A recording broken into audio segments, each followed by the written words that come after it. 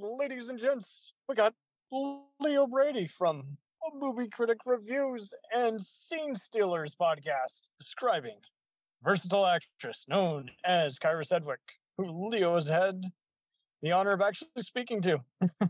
Yes, thank you for having me. You're a very versatile just film analyzer, and you're all about just kind of describing what are you feeling, is this movie getting my attention and everything. So from Kyra is, she's renowned for, various theater, Broadway material, voiceovers, personal life. She's married to Kevin Bacon, and her daughter Susie has become a big star also recently, and the TV show Closer.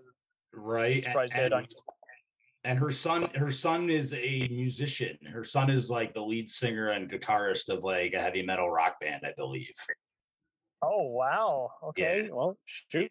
That is awesome. Yeah, there's a lot of talent in that family. I know Kevin and his brother would do their band, but yeah, that is neat, because that's so hard to do, to just, get out of the nepotism thing and then actually stroll on in and decide what exact career path you want to do. Yeah, definitely. I mean, and honestly, that all comes from Kyra and Kevin. I mean, right? The two of them are 100% tried and true artists, right at the core of, their personalities and who they are. I interviewed Sosie this past year for Smile, for her new horror film Smile that came out last year. Nice. And she is, she's darling, and she is about as witty as you would expect. And she definitely, I think she is somebody who's a little bit timid in her process of acting, but I think she definitely is, the type of person that wants to prove herself, and sort of, a lot of people hear about nepotism and nepo babies. And I think she is sort of in the camp of somebody who wants to prove that she is the real thing. And I actually think with Smile, she really did that. I think that's kind of a movie that is a heavy role to play. And you just see the talent showing up on the screen. And I think Kevin and Kyra have a lot to do with that. 1,000%. So, what's wild is she kind of started becoming better known like late 90s, early 2000s. But before that, she was constantly working, but, most of it is just kind of just a lot of just obscure TV movies, PBS type material. And it's so interesting seeing how actors have been working for a while, but it takes getting to the third or even sixth stage of their career to finally, everybody knows me now. Yeah, totally. I mean, well, and it's interesting with, sort of, when you sort of asked me to come on your podcast, I basically was like, this is a very interesting topic, like it was quite an honor for me to be able to interview Kyra. The reason why I interviewed her was because her new film, she directed a new film called Space Oddity. And can't wait to see it. Yeah. And it's a really, like, honestly, it is a very much a throwback, to romantic comedies, but romantic films and films about family. I'm one of the few critics that I think was a bigger fan of it, where it felt like it worked, and she has Kevin in it. But I do think it's interesting. I don't think she should give up the acting side. I still think she's really great at that. And I think there's a lot of movies that we'll get to and talk about where she has proved time and again that she is legit. But I do think she has, a lot of talent behind the camera too. I think there's sort of a nice throwback style of romantic films, romantic comedies. Space Oddity kind of reminded me of like the times of Steel Magnolias or Terms of Endearment, James L. Brooks movies where family is at the center, but there might be a little quirk about it to sort of keep the plot going along or make the audience laugh. So she is incredibly talented, and as I look through her filmography, there's so many things that make me say, why hasn't she even been given more opportunities to lead films? And I don't know if that's because she's comfortable in the lane that she's often been put in, or if because Hollywood tends to not give women enough opportunities and enough roles. Yeah, I really don't know. I know she just seems to, uh, despite making so many beautiful people lists and directing plenty of other TV movies that have been surprisingly effective. I don't know. I just feel like a lot of these theater people who become film and TV stars just kind of they have a certain process, and if what they're given is just too generic or there's no truthfulness, I can see them being picky about scripts. But you Right. never know, you know. Yeah. And like her early career, like the early part of her career, she met Kevin on a film called Lemon Sky, which I haven't seen. And, you I know, got her. yeah, Meant to. yeah, totally. Well, it's like, again, doing this podcast is an exciting thing because it sort of puts you down a path to watch more of her movies. But like I talked with her in my interview with her, the first time I had ever seen her in a movie, noticed her in a movie, was Born on the 4th of July, You're right. Oliver Stone's film. And, that movie's coming up on almost, I mean, it came out in 1989. So it's like such a Yeah. long time since it came out.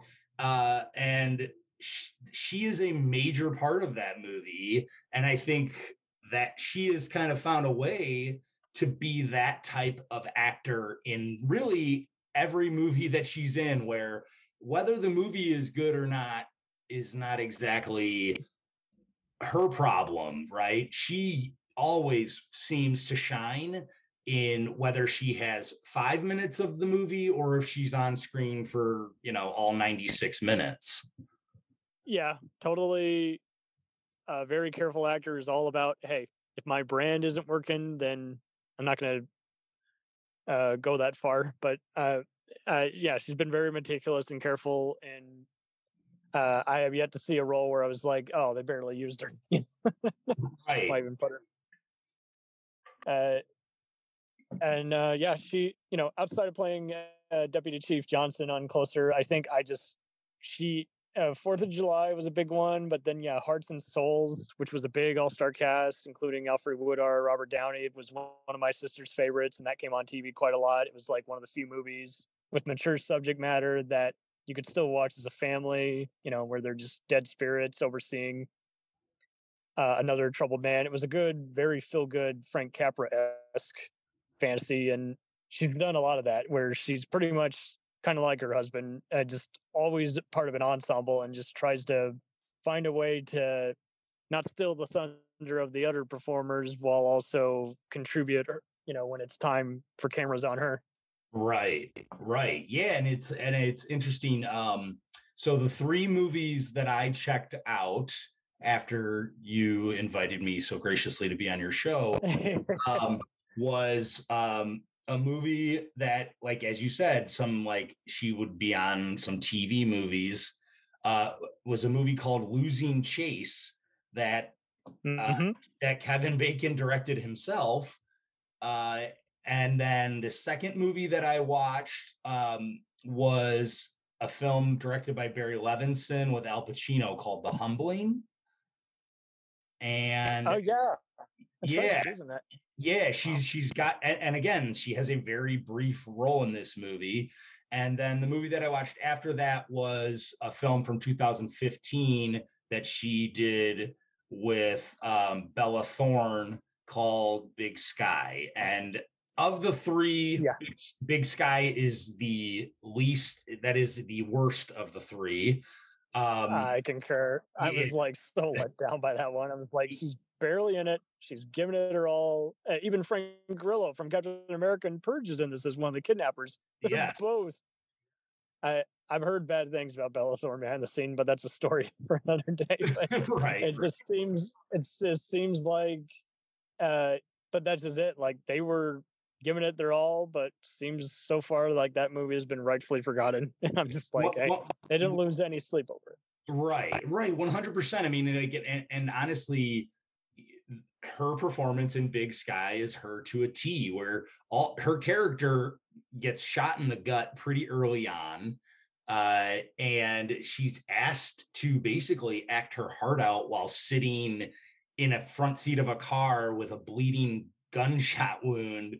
And she, again, her performance is fine. It's more than fine. It's quite good, but everything else around her feels like a half-baked screenplay and feels like a movie that really needed somebody to take second, third, and fourth looks at to make sure that it actually had more to it. It just didn't really have enough drama to it, honestly. I concur.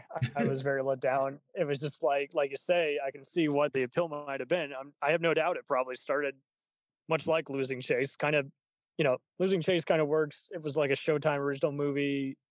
We'll return after these messages. Hello and welcome to Culture Shocked, the pop culture podcast brought to you by four aging millennials and our outdated opinions. Join us every Tuesday as we discuss movies, TV, games, and even music, new and old. Dude, what do you think you're doing? Are you seriously trying to record a promo without us right now? Well, yeah? Dude, you can't just do the promo by yourself. Who's gonna listen to that? Yeah, and you probably haven't even told them that we're a pop culture podcast where we always agree on everything. For instance, the Sam Raimi trilogy, easily being the best of the Spider-Man movies. No.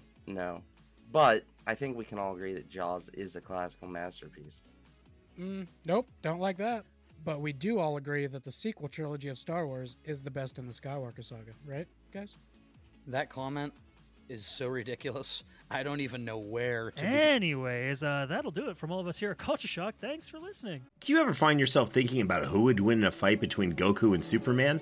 Hi, I'm James Gavsey, and on the Who Would Win show, me and my co-host Ray ignore anything important happening in the outside world and debate fictional battles between characters from comics, movies, and video games. We got a new show every week, and almost always am I the winner. Yeah, not true, Ray. In the past, we've discussed such matches as Captain America versus Darth Vader, Solid Snake versus the Iron Giant, classic matchups like RoboCop versus Terminator, and even the Muppets versus Sesame Street. That one was crazy. So if you're a fan of geek culture and love a spirited debate, check out the Who Would Win show wherever you get your podcasts, or check us out at whowouldwinshow.com.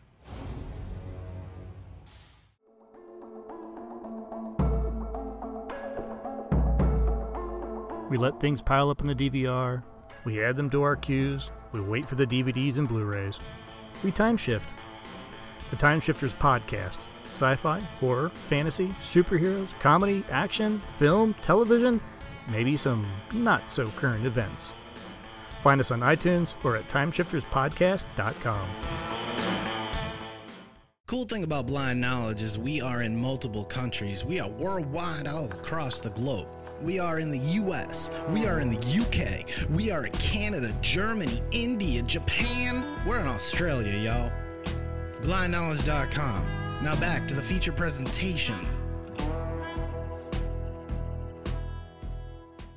Okay. And it just showed a troubled, love triangle, and she's playing alongside Beau Bridges and Helen Mirren, but yeah, when Big Sky comes along, it just feels like, okay, maybe it was kind of a stage play equivalent, but investors and everything wanted to focus more on cheap frills and the other stars, and it's just like not the best method.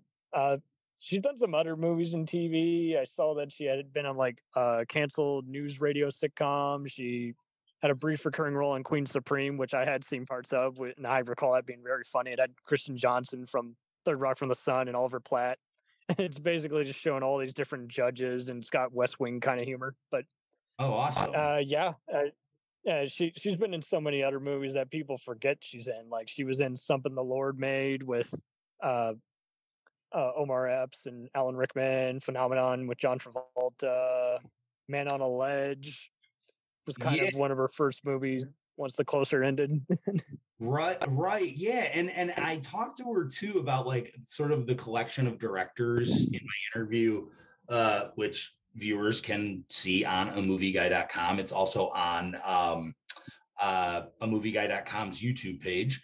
But I talked to her, I talked to her about a lot of those directors she's worked with, and one of them was Sidney Lumet. She was in Sidney Lumet's Critical Care, which That's right. Yeah, it doesn't have bad reviews really, and you know that's she has sort of grown along with old Hollywood. She's almost a bridge between old Hollywood, current like her time of Hollywood and Hollywood today, because she's, I mean, God, she does have this like really long arching career.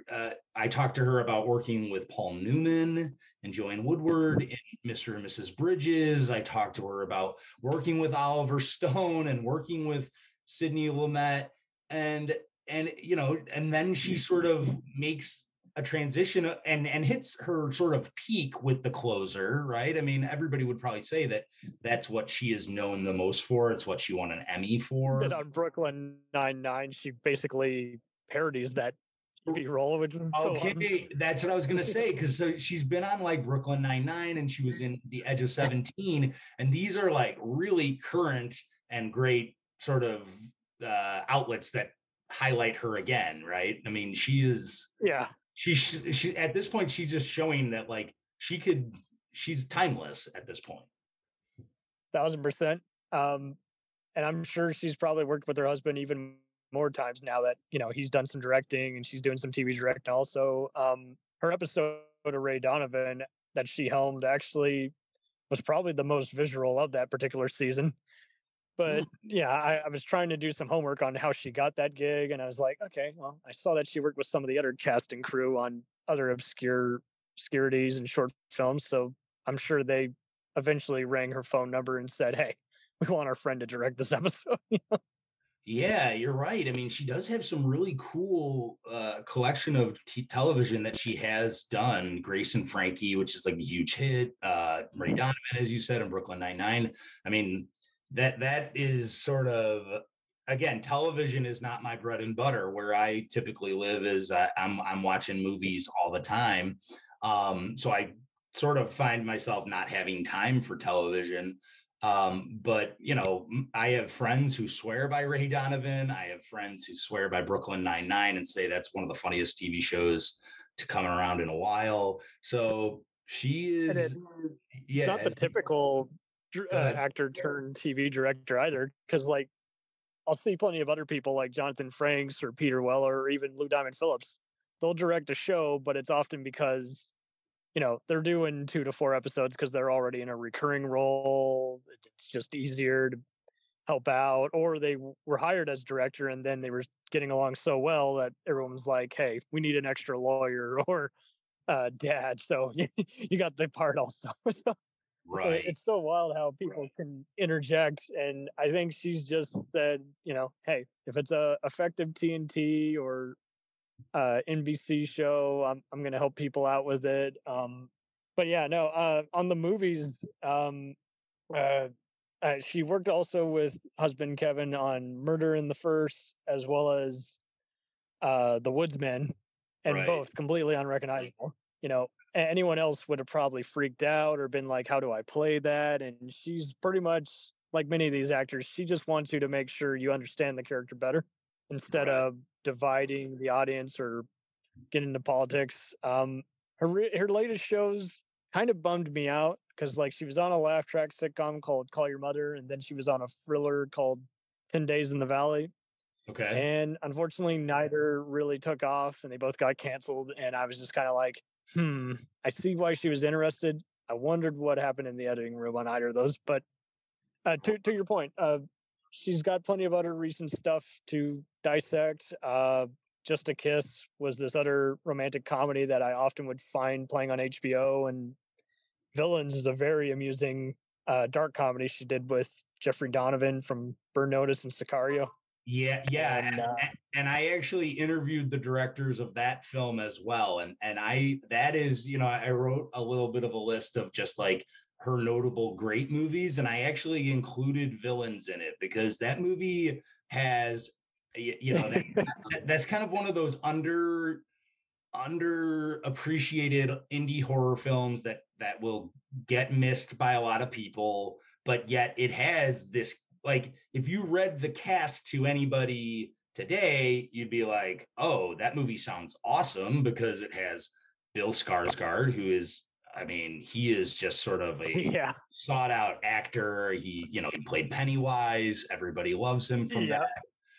Micah Monroe is an actress that I've also interviewed who I think like really doesn't miss a lot. And as you said, Jeffrey Donovan, another actor who he's the type of guy, I don't know how he hasn't, and maybe I haven't checked his full resume. I don't know if he's in Once Upon a Time in Hollywood, but I don't know if Jeffrey Donovan, I don't know how he hasn't been in a Quentin Tarantino movie yet. Seems like he's like a shoe-in for a Quentin Tarantino. I don't know either. Yeah. So she has these, really, her performance in Villains is excellent. It's like sort of outside the box. It's something that she hasn't done in quite a while. And yeah, that's a movie that, for your listeners, I highly recommend. And kudos to her for even just how she approached it. Cause like anyone else would have probably been hammy or been a little bland. And she just decided, I'm just going to act like a annoyed mama bear, like, hey, I'm holding you hostage. When are we going to kill you? I want you out of here. Right. I remember that. Yeah. I mean, it's, she's an actress that finds ways to sort of change herself. The other movie that I mentioned, which was, sorry, I'm blanking again right now, which was Losing Chase. Well, as we said, it was very much a TV movie. But that's kind of one of those movies where the trio cast is like excellent, right? Beau Bridges and Helen Mirren. You would have thought like, when I first saw it available and I was like skimming through a bunch of movies that, to either rent or watch before I came on the show, and Losing Chase just kind of stuck out to me because I was like, this cast has Helen Mirren. Like, this movie is about a woman who kind of like loses her mind, has a bit of a nervous breakdown, and when Kyra Sedgwick's character is brought into this home to help take care of the kids while the mother recovers, the two of them start to almost like have a romantic interest with each other. And in 1996, a movie like this isn't getting that type of attention. I think if this movie was made today, they certainly would have changed a lot of things. There's certainly a lot of parts to this that don't hold up as well. But honestly, Sedgwick is just like giving it her all. And she has this like breakdown moment in the rain, yelling at Helen Mirren, which is so TV movie setting. That you're like, this, she's just a really great actress, and Helen Mirren, great actress, and Beau Bridges doing a great job. So it's like, it's kind of one of those movies that your mom or somebody would watch on a lazy Sunday morning because it's just on. Yeah. The themes are interesting, but like you say, some of the transitions are a little rough or dated. And it's even wilder though, because like a lot of critics, when they reacted to The Closer, and despite being a popular show, it never won anything. The most it would get was accolades for acting. When coincidentally, she was often noted as, wow, you're kind of an American version of Prime Suspect, which was Helen Mirren's hit show that often aired on BBC and PBS. And instead of doing what most stars do, where they're like, no, it's nothing to do with that, it's pride and joy. And she actually was like, she actually jokingly almost kind of sounded like her actual character Johnson. She's like, thank you. And she's like, yes, I absolutely was influenced by that a bit. Right. The person who just, locks eyes with you and realizes you're lying, but I'm going to wait you out. Yeah, you have to sort of fill me in a lot on the closer. I've maybe seen like bits and pieces of episodes because maybe I was like watching one episode of Law and Order before it came on, before the closer came on after it. And did she like her character was obviously the like hard-nosed detective, right? Totally. She was like, I'm going to be brutal, but I'm not going to be a bitch. And she was very good at just being very likable. She did her best to recreate a Georgian accent. If you like something like The Shield or Bosch, it'll definitely be intriguing to you. The crimes were well thought out, but often you can spot who the villain is, but they still would keep you in suspense. Like those last 20 to 40 minutes, like, we know you did something wrong, but why did you do it? And right. And she was really good at just, being this CIA trained, top of her class detective who, you know, she's pretty much all about just being a breather. Like she wants to get along with everybody. Half the time they'll even joke up how it's almost kind of like Homicide and some of those other shows where it's like, yeah, we don't really have much of a life. So I'm going to bring a turkey to work tonight so we can at least have some kind of Thanksgiving. No, that's hilarious. Yeah, and I significantly remember she had like a real Southern twang accent. That was kind of her like calling card, right?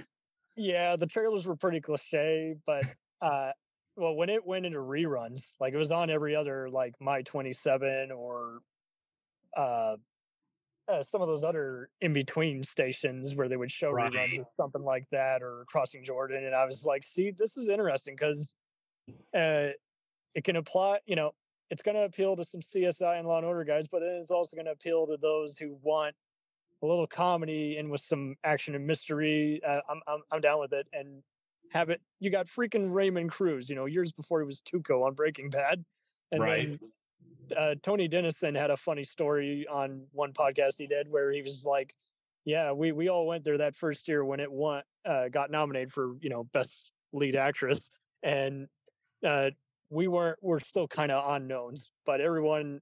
At all the other tables, even the West Wing and Sopranos tables, acknowledged us and said, you guys, you're from Police Cab, you're from Crime Story, you're from," right.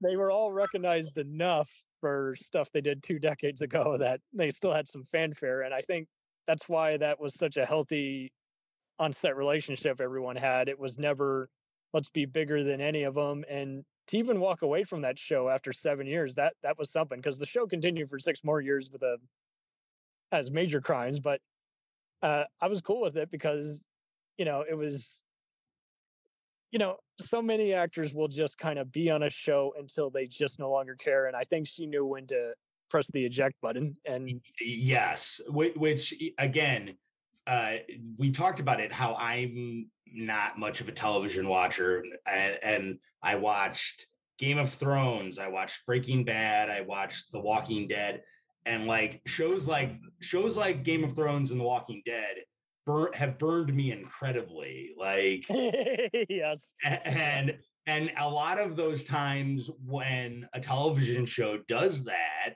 it really would sort of get me to be scared to jump into another television show. And I watched The Last of Us, and I know like we're dealing with a writer's strike, so it's like there's things, and I watch Stranger Things as well, but there's a lot of TV that I do watch that I can tend to be a little bit tentative going into it, because I know that there might be a chance where people aren't getting out when they should have, the show's not ending and putting a nice cap on it all. Yeah, or they're not ever going to wrap it up and it's going to become a pretentious soap opera, and it's like, okay, well, it started out great, but that was a huge waste of acting and even explosions if you're going to just go down this rabbit hole of bad plotting. It's right happens. Yeah. Well, it's interesting to take a look. You talked about like some of the co-stars that she's worked with on that show. It's like it is a lot of its standard like television actors who know how to come in and just nail it, but also actors who have been in amazing movies or amazing television. You got Stephen Tobolowsky was in an episode, Veronica Cartwright in an episode. Oh, those were hysterical. But yeah, you've got James Avery, and even J.K. Simmons was in a couple episodes. It looks like. I mean, that's he was in most of the run, but yeah, he was like a guest star at first, and then they said join the cast. That's great. I mean, that shows that it's kind of like one of those television shows that wanted to always stay on its same plane and work with reliable actors. And she's kind of critic proof. Like, she's done so many projects that are just like, hey, if it doesn't turn out well, you can at least understand why I chose to do that. And there's nothing more frustrating when you see a great actor, but you keep getting just confused by their roles that they pick or their movie. This is a good topic to even bring up, because my main review this week was Fast X, and and I'm one of the few critics. Not one of the few critics. I think it is rotten right now on Rotten Tomatoes, but I am one of the critics that gave it a rotten score. And I think Brie Larson is an actress that I think has, amazing potential. She's won an Oscar already. She's proven she can be a really good actor in dramas, and she has a role in this that I just was like embarrassed by. Like, it was one of those performances and parts where I'm just like, why are you even taking this at all? Like, and I don't think they ever read the script. Same thing with Jason Momoa. Love his TV work, half and half on his movie roles. He seems like a reliable henchman or badass if you give him a better script. And then it's like, okay, yeah, but here there's really nothing to this villain. Just watching it, he's just going to play to the camera, and Vin Diesel's going to take out the trash. So what's the point? Right. Yeah. So it's like, so when I see that, and obviously we know the reason why they take it, right? Like, they obviously get big paydays for being in big blockbusters of this nature, but it's going to happen. Yeah, exactly. Like, and honestly, I don't fault people in that regard, obviously, but I think it's important to, like you said, become critic proof, to become an actor who it's like you can always take a role and feel like a little bit of respect and a little bit of like pride in what you gave, whether the movie turns out or the television show turns out good or not. Exactly. If you can be bigger than the movie, there will always be forgiveness for you. If you're just looking disinterested, or you have a bad work report behind the scene, and don't get me wrong, tabloids are different now. They'll always be awful in the UK, but the US, at least now, we can often just figure out, okay, People Magazine, US Weekly, that's bullshit. This is a clickbait site. This site generally is good, but it has a few other just full of themselves critics in this sector. We're having to do a checklist of dissection, so to speak, do our own homework.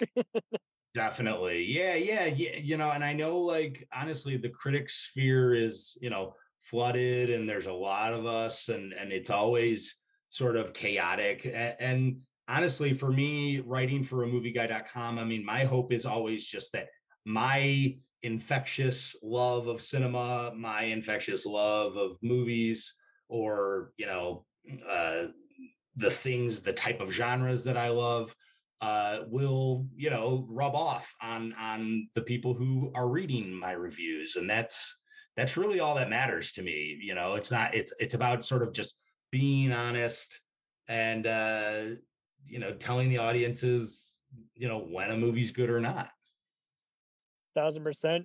I think she's also just a natural kind of badass, just someone who's just very stern, but knows how to show affection without being weepy or over the top or melodramatic.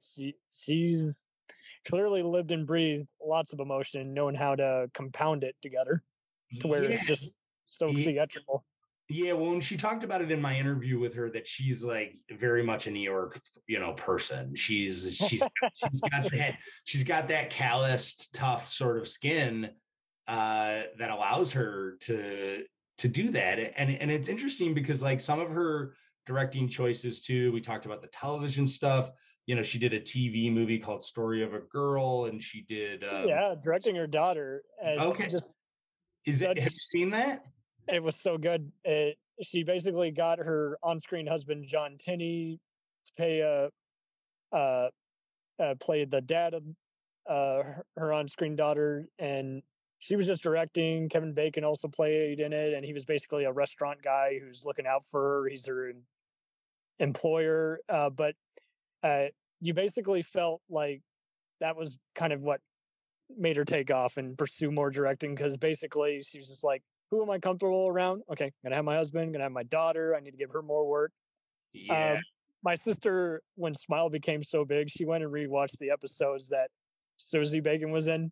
Okay. And that was interesting because she played her on-screen niece instead of on-screen daughter in that. But Okay.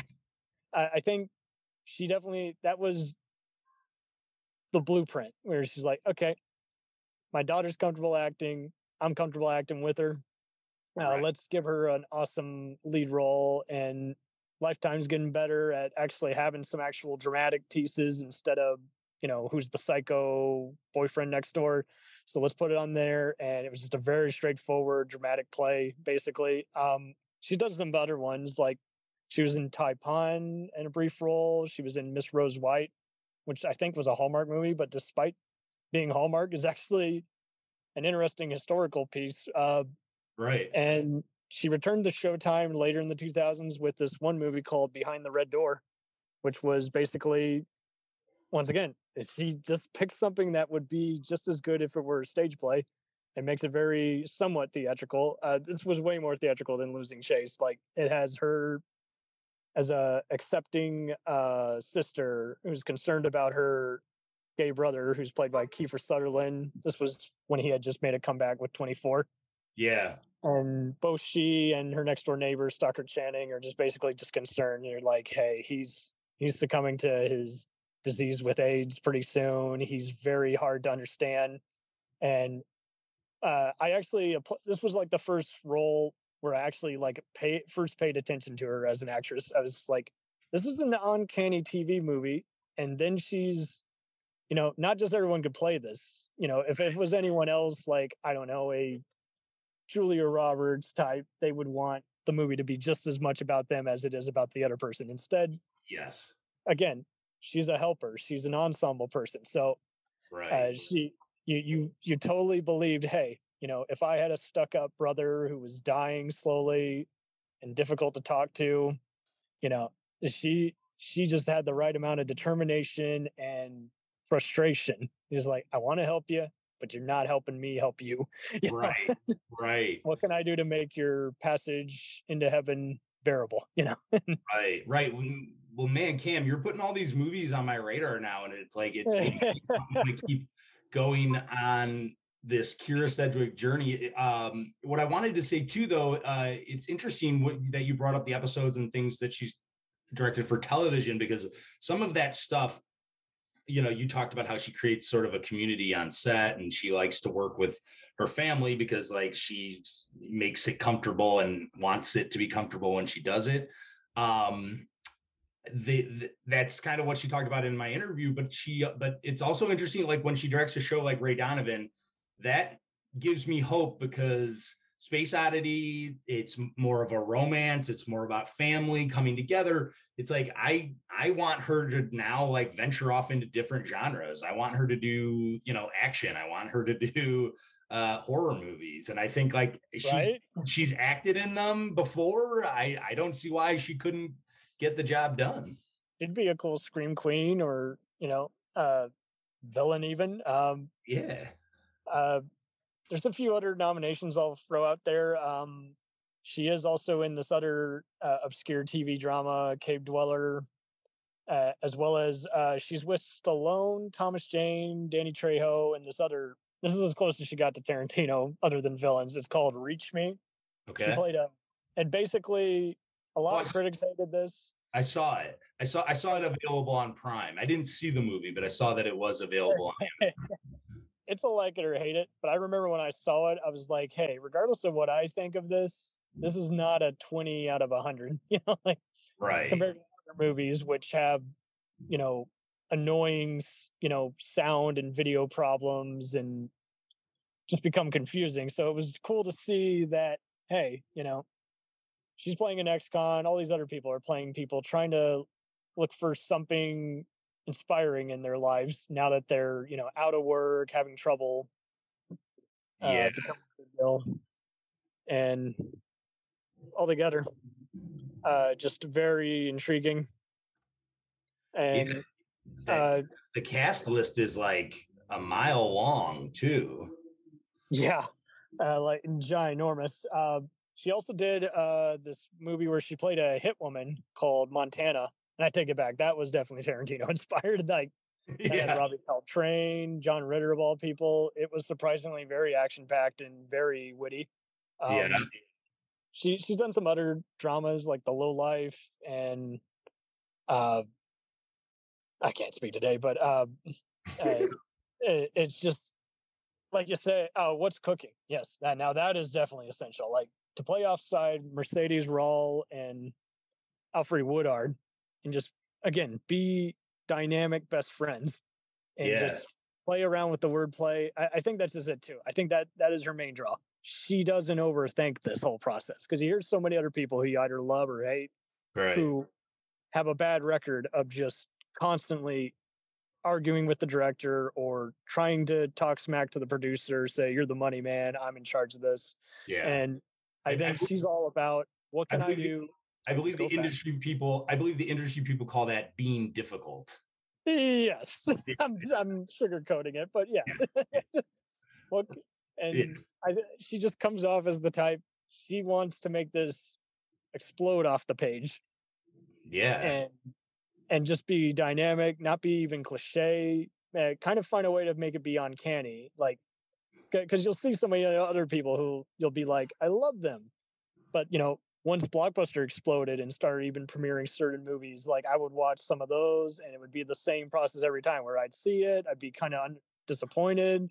I'd be like, that's very dramatic. I'm still unsure why this particular actor, and then you would see the special feature after the fact and be like, okay, now I understand better, like why John Cusack or Forrest Whitaker took this, but I can't say I can recommend the movie. It was confusing, but well intended. So kudos to her for just picking, like you say, mostly just solid, relevant blockbusters and indie fare. And I'm looking forward to watching Space Oddity. I can't wait to see this now that you hyped it up for me. Yeah, and I hope I don't hype it up too much, but it is really this gentle movie. About gentle. Yeah, you know what I mean. It's about this brother about the son of the family who he basically has his sights set on going to Mars, and he tells who didn't want to do that growing up? And he tells everybody in his family that he's going to Mars and that he's been accepted to this program with a person he's been talking to online about being the first person to go to Mars. And in this process, he becomes sort of a celebrity of the town. The town starts doing a news report on him going to Mars and all of these things. And his family is like saying to him, like, you're not really going to Mars. That's not possible. And there's a woman who he becomes involved with, who he basically talks to about life insurance because he's going to Mars. And they become sort of romantically involved. And in this process, it becomes opened up to us. Like, we know from the get-go that there's something that happened in this family dynamic. There's something that fractured his connection with his dad and fractured his sort of relationship with his sister in the movie. And his dad is played by Kevin Bacon. And we eventually find out, I don't think it's not a spoiler, but we eventually find out that his twin brother had died in like a car accident. And so when we find that out, all of these things start to come into, understanding of why he wants to get away, why he's willing to sort of push his emotions to the back and not handle that struggle with that loss. And, it has a really beautiful arc of him connecting with this woman played by Alexandra Shipp. And the lead actor is Kyle Allen. He's really, good looking dude. He's really cool. And his performance is good. And Yeah, she directs the hell out of it. It's a like I said, it's a throwback, but it's a really nice movie, and you could do a lot worse, I guess. Maybe that's not a glowing review, but it's like it's the type of movie that I easily recommend, and I honestly don't think we get enough of. It's just solid, and the right kind of how to play it safe while also taking a partial risk. That's cool, and Yeah, I think you just found out the key word. She's all about understanding. right.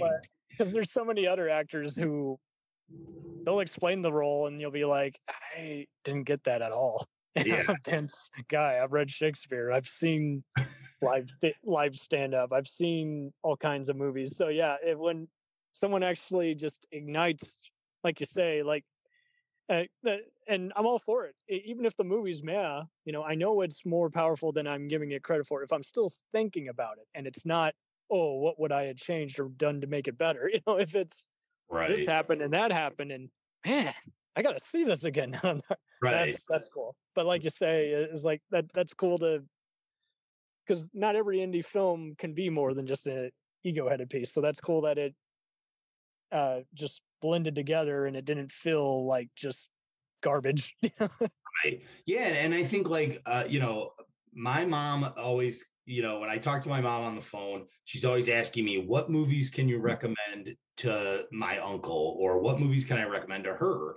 And most of the time I find myself saying, like I'm not gonna recommend Doctor Strange in the Multiverse of Madness, or I'm not going to recommend Fast X to my uncle. He doesn't want to see that. So it's like when we get a movie like Space Oddity, I think that that's important. I think like those movies belong to be in the theater, which I think this one, Space Oddity only had a very brief run. I don't think it had a very successful run by any stretch of the way. But like those are the kind of movies that we need the older audiences to get out and see, but we also need to tell our audiences about them because we need to get the word out, and these movies deserve attention that way. And unfortunately, a lot of times today, what's offered to us at the movie theater is not as easily accessible, right, for people who are in their 50s and up. No. You unfortunately have, like we talked about it with streaming, you unfortunately have to do a lot of searching, or as we do as film critics, we keep our ears to the ground of what movies are coming up and what's coming down the pipeline of the year. And right. you know what I mean? And like the common moviegoer and a person who is more of in for more adult movies or movies that don't involve comic books or spandex, I think movies like Space Oddity are important. We got to tell people about them, and this is definitely one that I hope more people will seek out. Looking forward to the after you naturally hyped it up, and I think that's just it too. We need natural hype as opposed to so hyped up to where I've given the whole thing away for you. It has zero impact now that you've seen it. Right. To analyze it. So this has been a delight. This hour has flown like no tomorrow. Yeah. It's been great. Anytime. What can we look forward from you, especially with those heist movies? There's always some gem that just comes out of no stage right, and you're like, whoa. Yeah.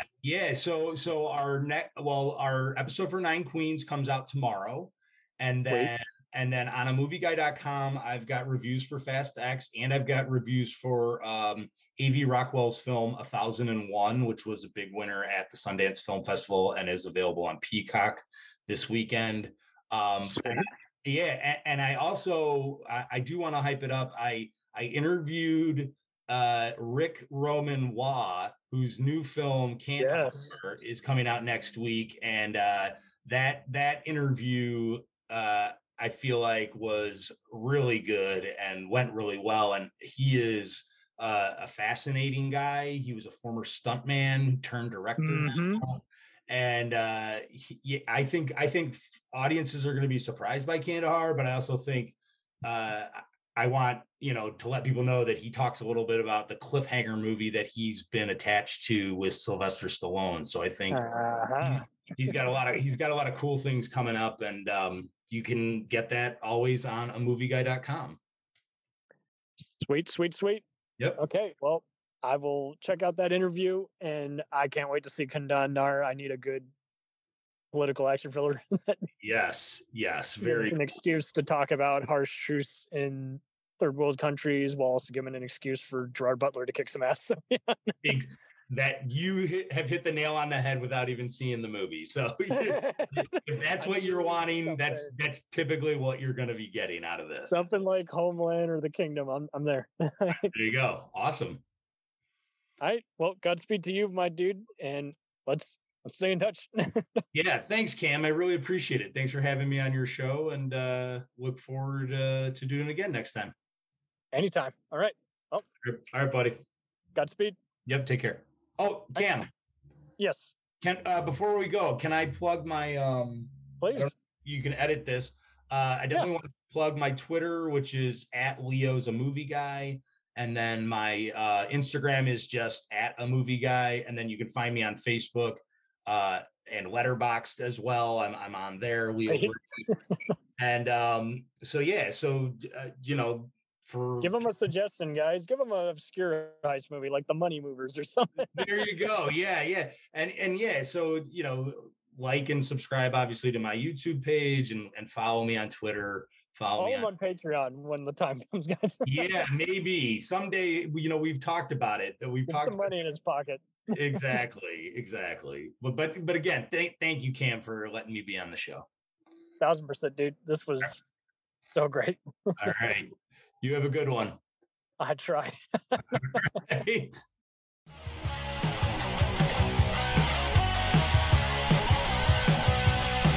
Follow us on the web on Facebook, Twitter, and Instagram. The podcast is available on Podbean, Spotify, iHeartRadio, Anchor, Apple, and anywhere else podcasts are available. Feel free to review our show and leave comments on any of those sites. Thanks a million for listening. It's a jacked up